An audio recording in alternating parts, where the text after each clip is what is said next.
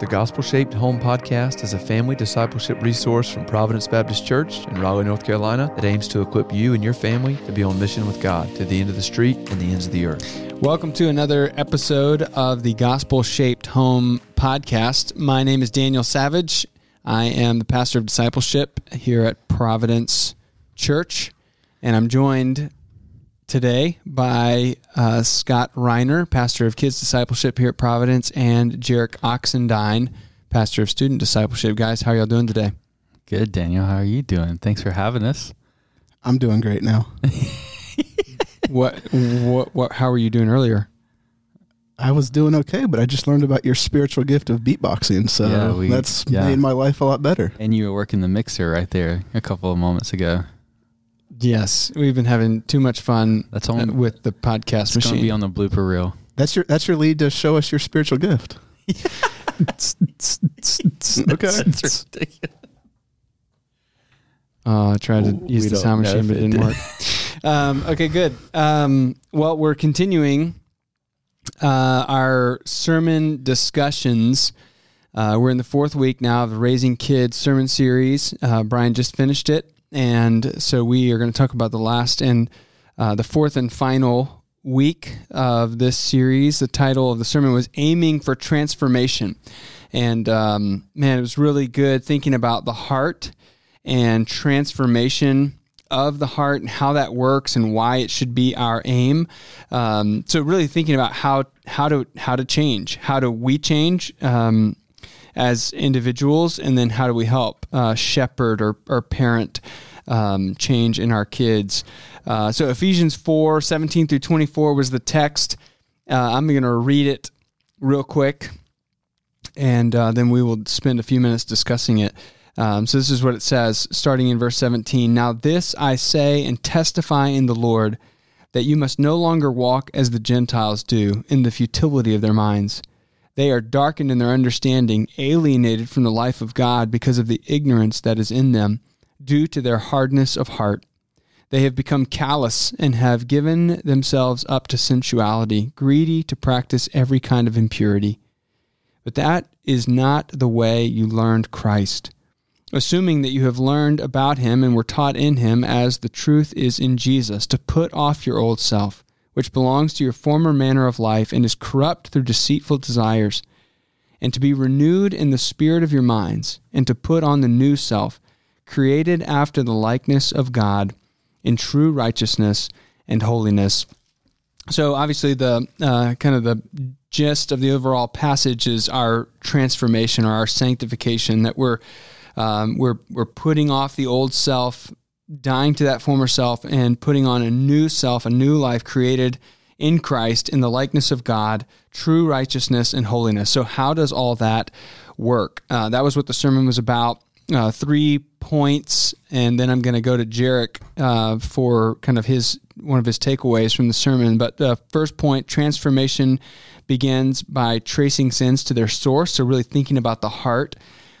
And number 2, transformation comes from seeing the light of Christ, so looking at Christ as that power for transformation. And then 3, transformation grows by being renewed in our imagination, where he really dug into that phrase, being renewed in the spirit of your minds. So, Jarek, what was a takeaway for you as you heard this final sermon here? Yeah, I'm going to point back to the first one of transformation begins with tracing sins to their source. The reason I love this is because I can see how that identifies even in my own life. So when I think of this area of aiming for transformation, I like to say that instead of behavior modification of what we want our kids to do and how we want them to live, Brian's saying, hey, let's aim for the heart. And as we aim for the heart, then it would overflow into their life and the way they behave. Because he said, we can tell kids, say thanks. We can tell them to share their toys, or we can tell them don't to watch that. But he was asking the question, how do we help their heart to become thankful and automatically say thanks, or to be generous because their heart has been changed and then they want to share, or then they want to desire purity, so they're willing not to watch that show or listen to that song. And so I feel like that's his whole motivation is like, hey, how do we aim for the heart? Because again, Brian said over and over, even a person who has a hard heart can still love, but they just love in the wrong direction. And so we can still look good on the outside, which I feel like is my own story and testimony, is that I felt like I identified with the older son in the prodigal story, that I was close to the father, meaning that I looked on the outside as if I was a Christian, but honestly in my own life, it wasn't until a high school junior, that my heart was changed. And then my heart wanted to be close to the Father versus whatever the Father would give me, or looking like I was someone who was close to the Father. And so I think that's just a good reminder for our parents, and even for me. It's like, how do we keep digging deeper to the heart issue, versus, Brian said, hey, maybe you feel shame or guilt by the way your kid is behaving in this way. And so you want them to change. And so you say these things or put up these rules and restrictions to where then their behavior changes, but at the same time, you're not getting under the surface down to their heart. And, that's where Brian goes into the second point. He's like, hey, we need them to see something. We need them to see Christ, which would then ultimately be the power which gets down to the source. Because he says if we see the source, we need to make sure that once we point them to the source, Jesus is the one who has the power to change their hearts, which then changes their behavior. And so this idea of them being captured over and over by who Christ is, their heart being changed by who Christ is the thing that's going to motivate them to live a life that's honoring and pleasing to him, which is what we want as parents, to see them walking in the truth, to see them following the Lord in this way, and it being ownership of their faith versus we're trying to tell them over and over to do this, do that. Like they would then in turn want to do it, and that be something that's rooted in them for the rest of their life into eternity. Yeah. It brings us back to the big picture of parenting, right? That my goal is not just to keep them out of trouble until they're 18. My goal is for them to walk with Christ and to do that for a lifetime. And if I try to control them just with rules and boundaries, that as soon as they leave the house, that's all out the window. Yeah. Under your authority. Like I'm making decisions that I want to make because my heart wants to. Right. So we can't, you want to sacrifice the long game for the short term wins. Yeah. I think it's just terrifying in some ways to me. Like you feel we've talked so much through this series about how hard parenting is and the demands of it. And then when you get down to it, like I just feel a huge sense of powerlessness over a lot of this, because ultimately it's out of my control. It's out of our control as parents to transform the heart. And we can do all these things, do everything the books say to do, the podcasts that you listen to say to do, what the Bible says to do. And ultimately the best work of parenting happens in us praying on our knees that God would transform our kids' hearts. And yes, we want our kids to do the right thing. Brian mentioned towards the beginning of the sermon, like the goal isn't good instruction to our kids. It's for our kids to demonstrate good works. That's what's going to glorify the Father. And, we can focus on the good instruction, and that alone is not enough. And so I've just been reminded over the last few weeks through this series of just the powerlessness of it, even though parenting is so powerful. And there's so much influence about what goes on in the home. Yeah. Well, I think it's just a good reminder of our need for help, like our dependence. And I have to remind myself of this a lot as I'm trying to think about parenting and wanting to do everything right. But the reality is my parents did a great job. I was in church all the time, and I still had plenty of opportunity to mess everything up as a kid, and then even as a teenager. And I look back and I can see God's grace, that He protected me from so many things, things that I wasn't ready to kind of say no to certain things, or I was inclined to certain mistakes, and yet the Lord was with me and protected me from so many things. And I think about that all the time, that we as parents, we could do everything right, and yet the Lord has to move. he has to work. He even has to protect our kids from themselves, or they won't make it. And so that's it's a good reminder for all of us that we need to do all these things, and we have to work hard at it, but we should work even harder at prayer and just pleading with the Lord to protect our kids, to hold them fast, to give them faith, and to open their eyes to his glory and his goodness. Scott, what's something that stood out to you? I was going to say real quick, I think two other biblical truths about this idea. Colossians 3 is a parallel passage to Ephesians 4, and it basically lists a lot of the same things. And it starts with, put on then as God's chosen ones, holy and beloved, and then list a lot of these things. And I love the start of that. Just God reminds us, Paul reminds us of that first part, that as God's chosen ones, holy and beloved, like we are his. And because we are his, then we can go out and we can put on these things, and we're not clothing ourselves in new things out of a works-based mentality, but we're doing it because this is where it goes back to what you said, Jarek, about, activity comes from our identity in Christ, that we are beloved and chosen in Christ. And in light of that, that's how we respond. And so doing that for ourselves as parents, and then trying to figure out and help our kids, anchor their behavior and how they live in light of what Christ has done for them. Yeah, that's good. What stuck out for me? The biggest phrase, and this is probably my biggest takeaway from the whole series, is, and Brian said it a couple of different times, and it's just this idea of slowing down. I think we could spend a couple hours unpacking what it means to slow down, how to slow down, but just to slow down. And this relates to week 3 of the sermon, like our kids need time, that we have to invest time with our kids. And so how do we invest time? We just got to slow down, and we transform our kids by slowing down. He made the comment, we have to be willing to miss stuff in order to be a good parent. I've been flipping back through today a short little book about a really big problem. Kevin DeYoung wrote a book called Crazy Busy a few years ago, and it impacted me then. And just looking back through it, thinking about this sermon and this idea of slowing down, he's just got a lot of good truths in it, of just practical ways to think about slowing down, that as parents and in the society and culture we live in, like we think busyness is the point to life, and we think we constantly have to have our kids jumping from activity to activity. And because of that, we can't invest the time we need with them. Often we don't create the moments to allow transformation to happen the way the Holy Spirit tends to work, because we're just so busy with life and extracurricular activities.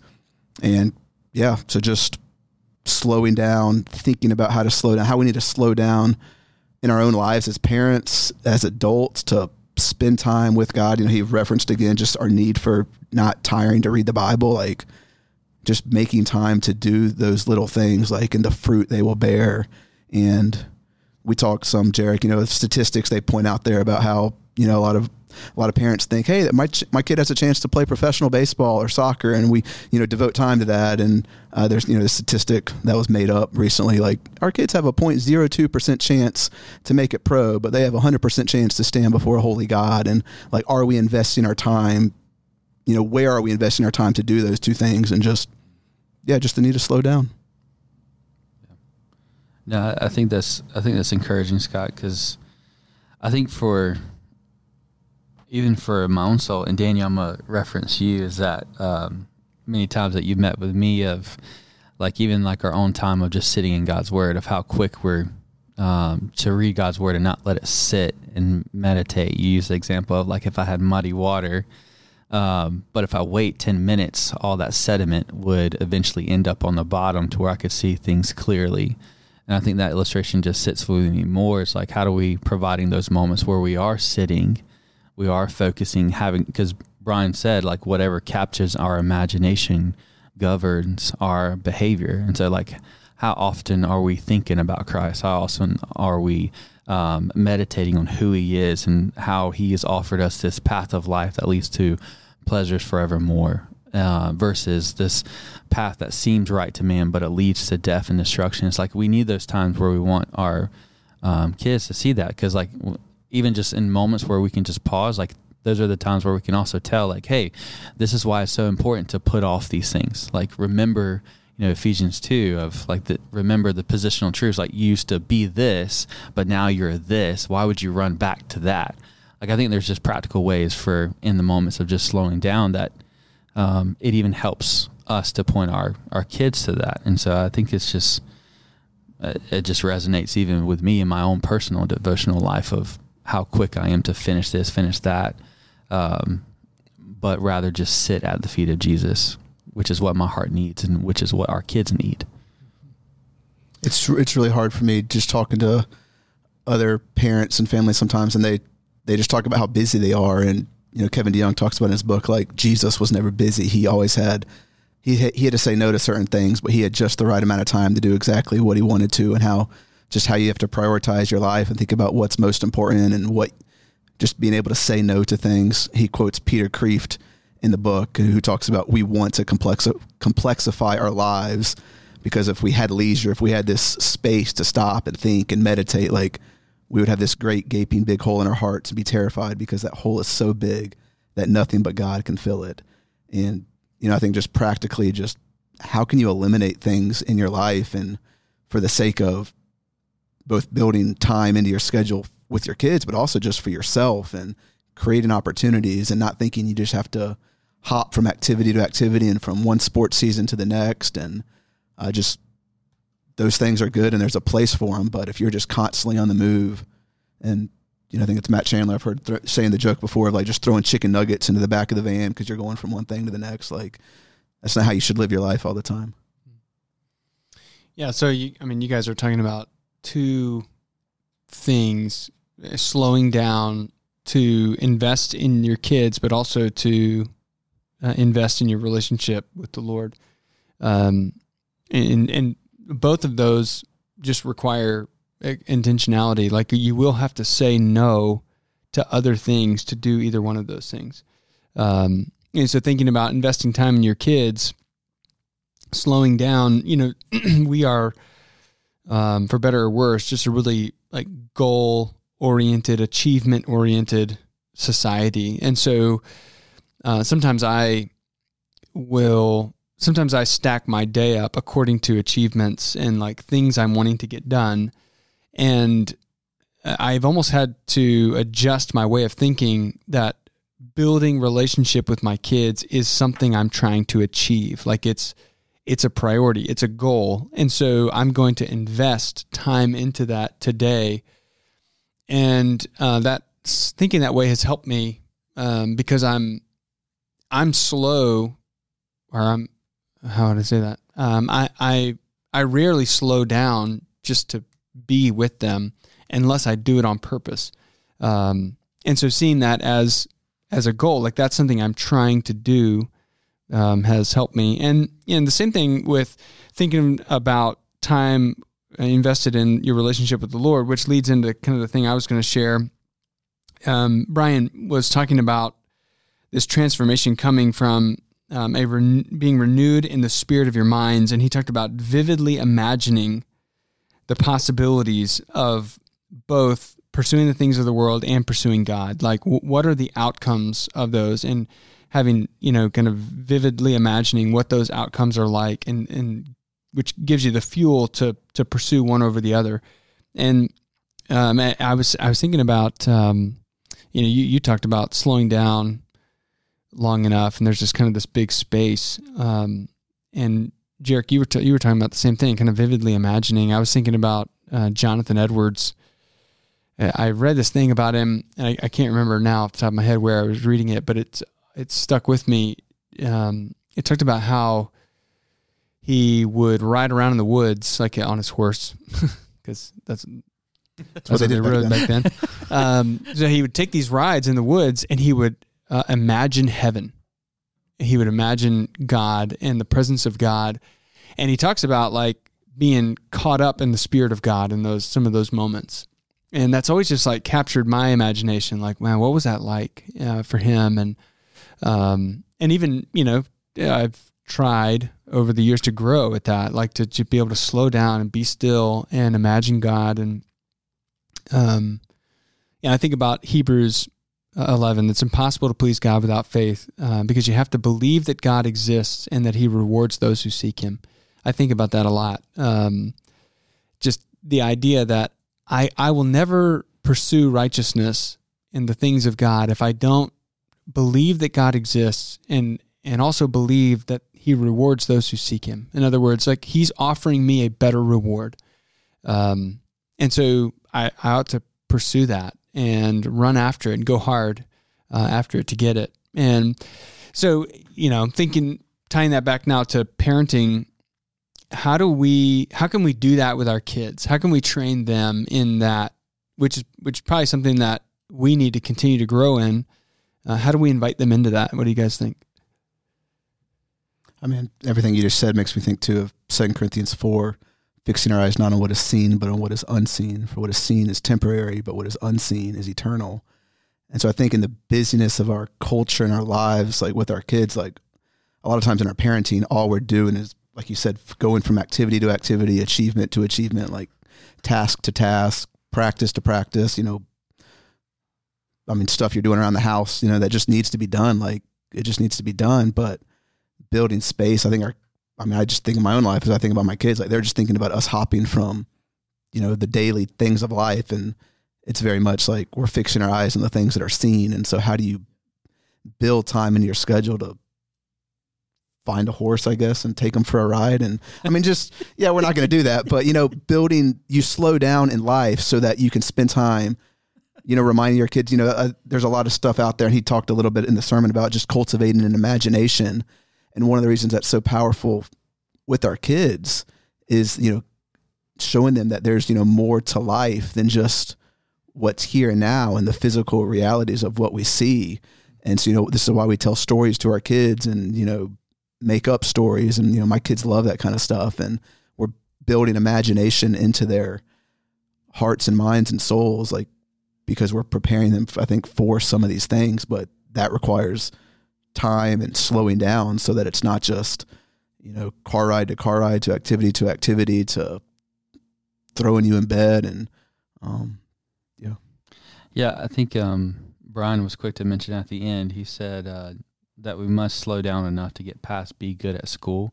So a lot of these practical things that, Chap Bettis will say, we prepare our kids a lot to prepare for graduation day and like their college, their career. But he's like, why don't we prepare them for Judgment Day? So he's like, I want to do my part in not getting them prepared to go to Harvard, but to go to heaven.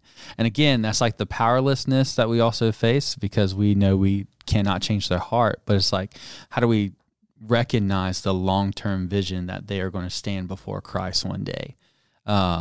We have no way to change their heart, but at the same time, everything that we're doing to prepare them for that day, everything that we're doing to help them see the value and treasure it is in following Christ, and that he is the Savior and Redeemer and Rescuer that we all need, including us as parents. And so it's like we're modeling that, as we've said before, we're modeling that example of why he is so essential, why the church is so essential, why it's thinking of eternal life is so essential, which I feel like reflects what 2 Corinthians says and other passages of Scripture. So how do we have that bigger picture? Again, aiming for the heart, but which then I think allows them to think long term versus the short term and the behavior modification that we've said before of just like we just want them to get through this, get through that, get through that, but that doesn't prepare them for what's coming long term in the future. That's good. So just wrapping up this series, we've acknowledged a few times throughout the series how overwhelming a lot of this is, and parenting in general is overwhelming, especially when you begin to think about the eternal ramifications of it. But my kind of final reminder to all of you who are listening and to us as we are sitting here is that God is for us, and he is for our kids. He loves us, and there's grace. And so maybe you're at a place in parenting where you're trying to think about, exposing the heart and getting to the vivid imagination, but maybe you're at square one and it's overwhelming for you to think about even opening the Bible up and reading it with your kids. Wherever you're at in parenting, my encouragement is to take one step forward. Go back and listen to these sermons. They'll be on the website, pray.org. You can look from there under resources. But just think about what's one thing you could do to expose your kids to the things of God, whether it's just to pray with them at night before bed or to find some time that you can open the Bible and read it together. Just take one step forward. That would be my encouragement to you. It's been a blast walking through these sermons together, and I hope you've learned something. I hope you've been encouraged, and encourage you to keep tuning in. We'll continue with new episodes next week, so join us then. Thanks for joining us on another episode of the Gospel Shaped Home podcast. Thanks for listening to this episode of the Gospel Shaped Home podcast, produced by Providence Baptist Church of Raleigh, North Carolina. For more information and resources from Providence, visit us online at pray.org. If you enjoyed today's episode, please consider subscribing and leaving a review on Apple Podcasts.